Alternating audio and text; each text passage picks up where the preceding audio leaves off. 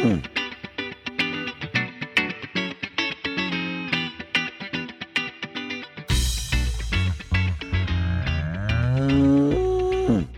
everybody, to the Moos Room. This week, Joe is gone, so you have the dream team. It's myself and Bradley here today. Hey, Bradley. Hey, it is not very often that you and I get to do it together without Joe. I know. Well, he usually has to be here to babysit us, so... No, exactly. He's the glue. Yeah, you know, when the cat's away, that's what we'll do today here. The mice will play. But lots of things have been going on, and Bradley just made me aware. I kind of missed it too.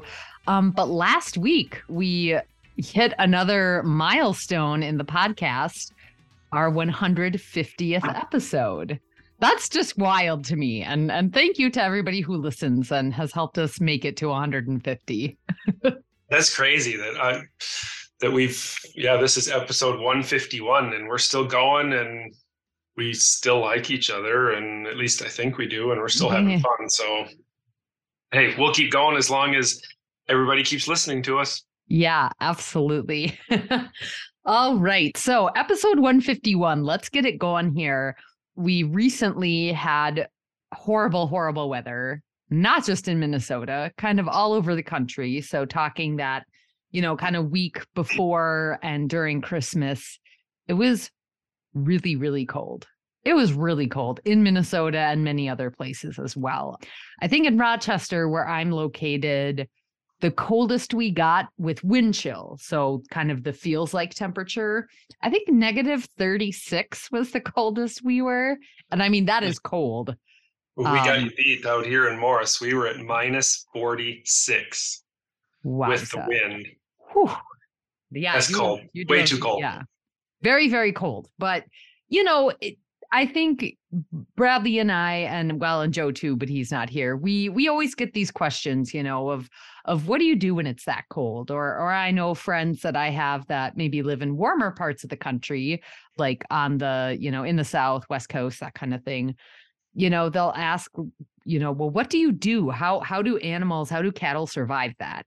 And of course, we know cattle actually are designed to do a little better in colder temperatures. And of course, Bradley, you kind of know this better than anybody, since the cows at the dairy in Morris there are outwintered. So they are not kept in a barn all winter. So can you maybe just talk a little bit about, and I know we've talked about your outwintering before, but how does that look when with wind chill, it feels like -46 degrees? Is there anything extra you do, or just a couple things you might check a little more often? What does that look like for you, Bradley?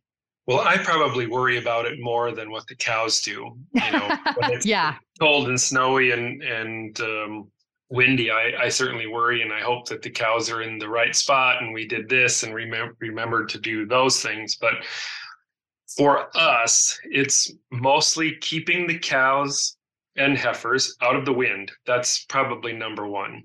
Is if you keep them out of the wind, they're going to do fine. The next one, it's a little more difficult when the wind is blowing, is to keep dry bedding. And if you keep them dry, they're not going to have many issues at all. And you got to feed them. You got to make sure that there's enough feed there. So it's really not too difficult. It's just a matter of, you might have to feed them a little bit more, but they do well and they thrive. We haven't had too many issues with animals during the cold. I was in the milking parlor the other morning taking some milk samples and noticed there was, 3-4 cows that maybe had a little frostbite on them. So it does happen. And that's probably, and we can put some lotion and zinc oxide on it to help with the frostbite. It's just usually the tip of the teeth that's the problem.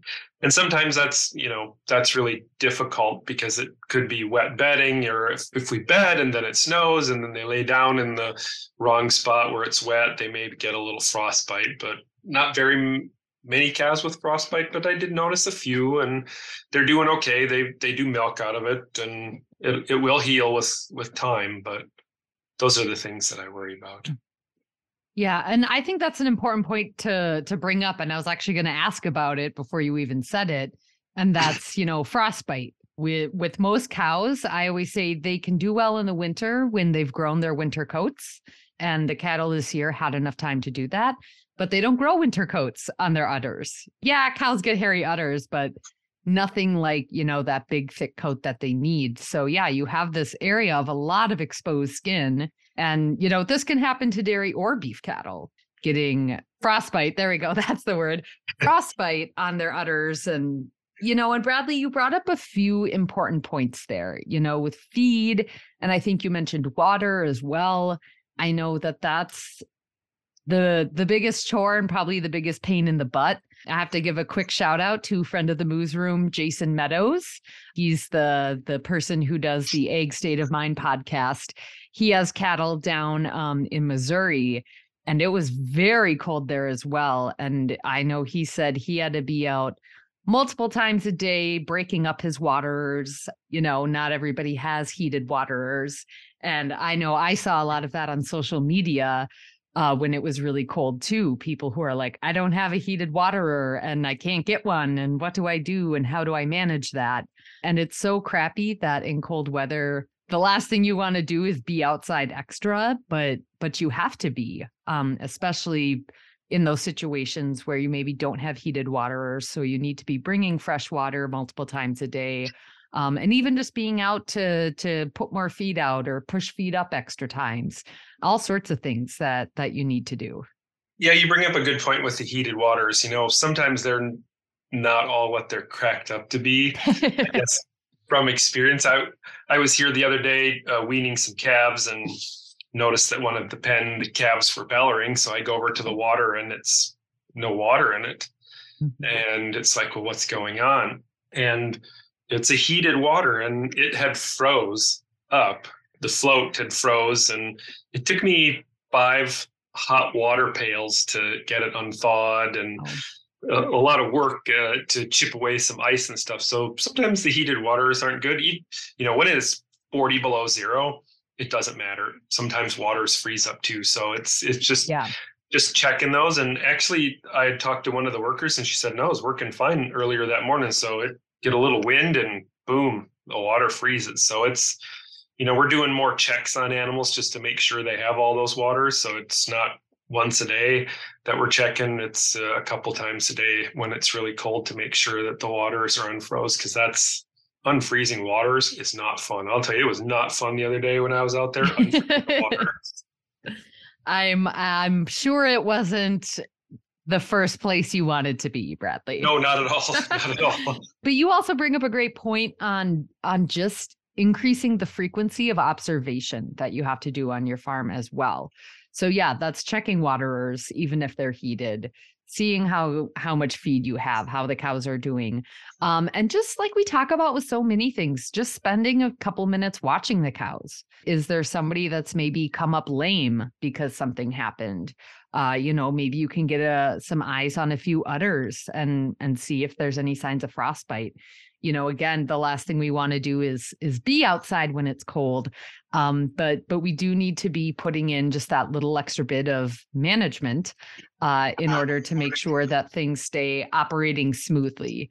I imagine, Bradley, it was hopefully a little bit easier for you to have to thaw one frozen waterer that was maybe only frozen a few hours versus 3 of them that have been frozen overnight because no one checked them. And I think one of the other things that we try to do here is to kind of plan ahead.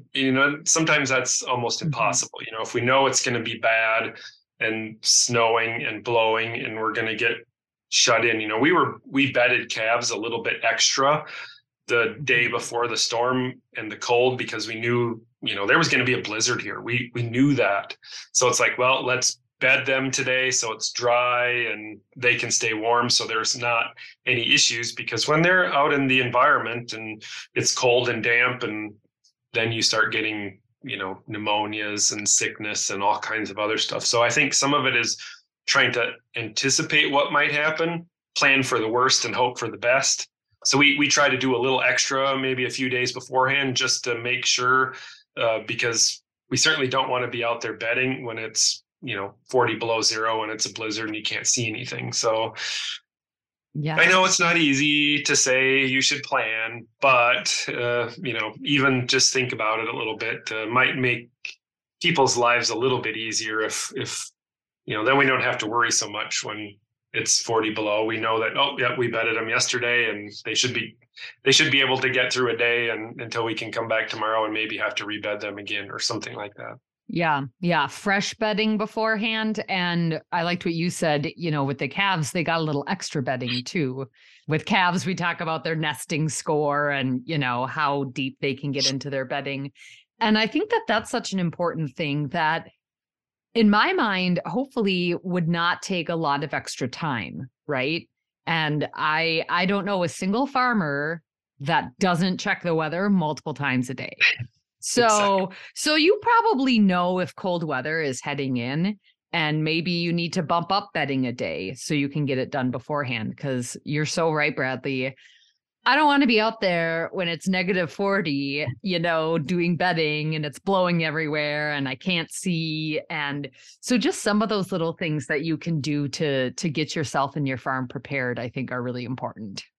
One thing that I think about too, from when it gets cold and snowing and blizzard and we're in the middle of winter, it kind of goes back to your specialty. What about mental health? What can we do during those times to, people worry. There's just a lot of things in the winter. And so what are some things that we can do when we think about from a mental health perspective to try to deal Yeah, with these things? and winter is tough, and of course people like to throw around labels like seasonal depression or seasonal affective disorder. It's called a few different things. And that's very real. It is, right? And we know that a big contributor to that is that there's less sunlight this time of year. And sunlight provides us with vitamin D, which is a vitamin that helps our body release and take up serotonin. So all these things work together. So if you feel a little blah in the winter, that's totally normal. And I cannot, give you medical advice, but I would recommend talking to your doctor about potentially taking a vitamin D supplement over the counter. That kind of thing can help. But then also just still finding those moments where you can get a little joy, even when it's cold. And I have a really, really specific memory of, just a few days ago. It was maybe Christmas Day and I was loading up the car to leave my mom's. So it was nighttime and it was softly snowing. It was freezing outside, but I took like 3 seconds and I just looked up at the sky. I could see the stars and it was snowing. And I just took a deep breath in. It hurt my lungs a little bit, but it was just that moment of peace that I was like, wow, you only get this in the winter. Those calm, silent winter nights. There's just something very therapeutic about them for me personally. And so I think there's a ton of opportunities for us to just do things like that. Notice little things that just make you happy or give you joy. I really like when that light, fluffy, sparkly snow falls. It's a pain to drive in, but it's just so pretty. And I just enjoy that it looks nice. And those are some of the little things that I do. And of course we have the new year coming up. And I think people tend to get kind of hard on themselves this time of year with resolutions and what they could do and should do and want to do and need to do and all of that. And I think that pressure really builds up with this time of year as well. And, I just remind people, you don't have to put all that pressure on yourself. Nobody tells you have to make a resolution. I don't make resolutions anymore. One thing that I'm actually going to start doing that I got from a friend is they write down New Year's possibilities. So not resolutions, but things that are possible in 2023 that they'd maybe like to do. And that can be something like take a long weekend trip somewhere I've never been. Things like that just reduce that pressure. And if you don't get to them, that's okay. And if you do, that's even better, right? So it's, I feel like I always kind of say the same thing on here when it comes to mental health, but, it bears repeating that you need to do what works for you. Give yourself some grace And number one thing that I just can't talk about enough is telling people how you are feeling. I know it's something that even Bradley, me, you, and Joe have been really good at doing. We'll get on to record the podcast, and one of us might be like, I'm just having a really bad day. I'm just really frustrated with this thing. And we maybe need to vent for 5 minutes. And then I know I always feel better. I think, Bradley, you probably feel better after you've done that. Of course. And so, yeah, you can tell people when you're frustrated or stressed, and it's not that you need them to help you figure it out. Sometimes you just need someone to listen to what's going on, and you just need someone that's going to say, God, that sucks. Sometimes that is the most supportive thing you can say to someone. If they're having a rough time, just acknowledge that it's a rough time. God, that really sucks. I'm sorry you're going through that. Those little things, they seem so simple and insignificant, but those are the things that really make the biggest impact, I think. Certainly great advice. And to talk about that, I think we talked about vitamin D, even the other day. Minnesotans get made fun of this. We're outside and it's 20 degrees out and the sun is shining. And actually yesterday it felt really nice outside. And most people would go, oh my gosh, 20 degrees and it's sunny and you think it's nice. Yep. I was way too hot and had to take a jacket off. Yeah. So it does happen. It's just getting out for me, getting out in the vitamin D, it just makes things so much better. So much better. Yes. Yeah. Even when it's cold, I try to get outside every single day for at least 10 minutes. There is no replacement for fresh air and nature. I agree. Yes. And I would think most farmers agree. You get into farming, I think partially because you like being outside. So, yes. All right, Bradley, do you have anything more for the good of the cause? I have no other good ideas today. He's out of good ideas for the day. So must be time to wrap it up. We just had a quick episode for you here today, but again, just a reminder, when that weather is cold, really think about those increased observations you need to make, what little adjustments might need to be made as well. And also we didn't even mention, keep yourself safe as well. If there are icy spots, making sure you're getting those managed so you can avoid slips, trips, and falls. And just the standard things, we talk about frostbite in cows.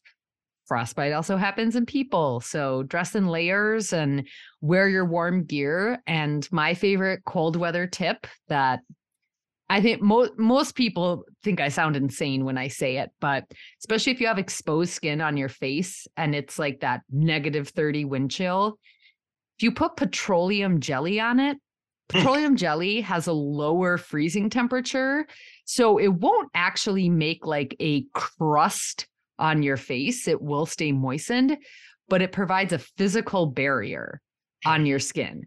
And like I said, I know smearing your face in petroleum jelly might sound crazy, but it's something that I used to be a runner, so I ran year round, including in the winter. And I would put Vaseline or petroleum jelly all over my face when I was running. And I mean, it feels a little weird, but it doesn't freeze. It's a physical barrier. So you don't get, frostbite or windburn or any of those other things.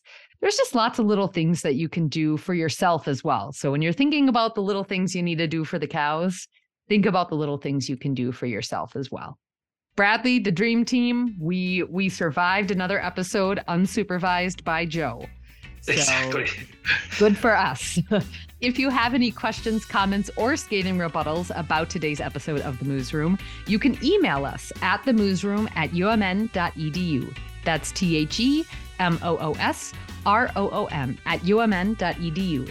You can also find us on Twitter @UMN Moosroom and find Bradley on Instagram @UMNWCROC Dairy.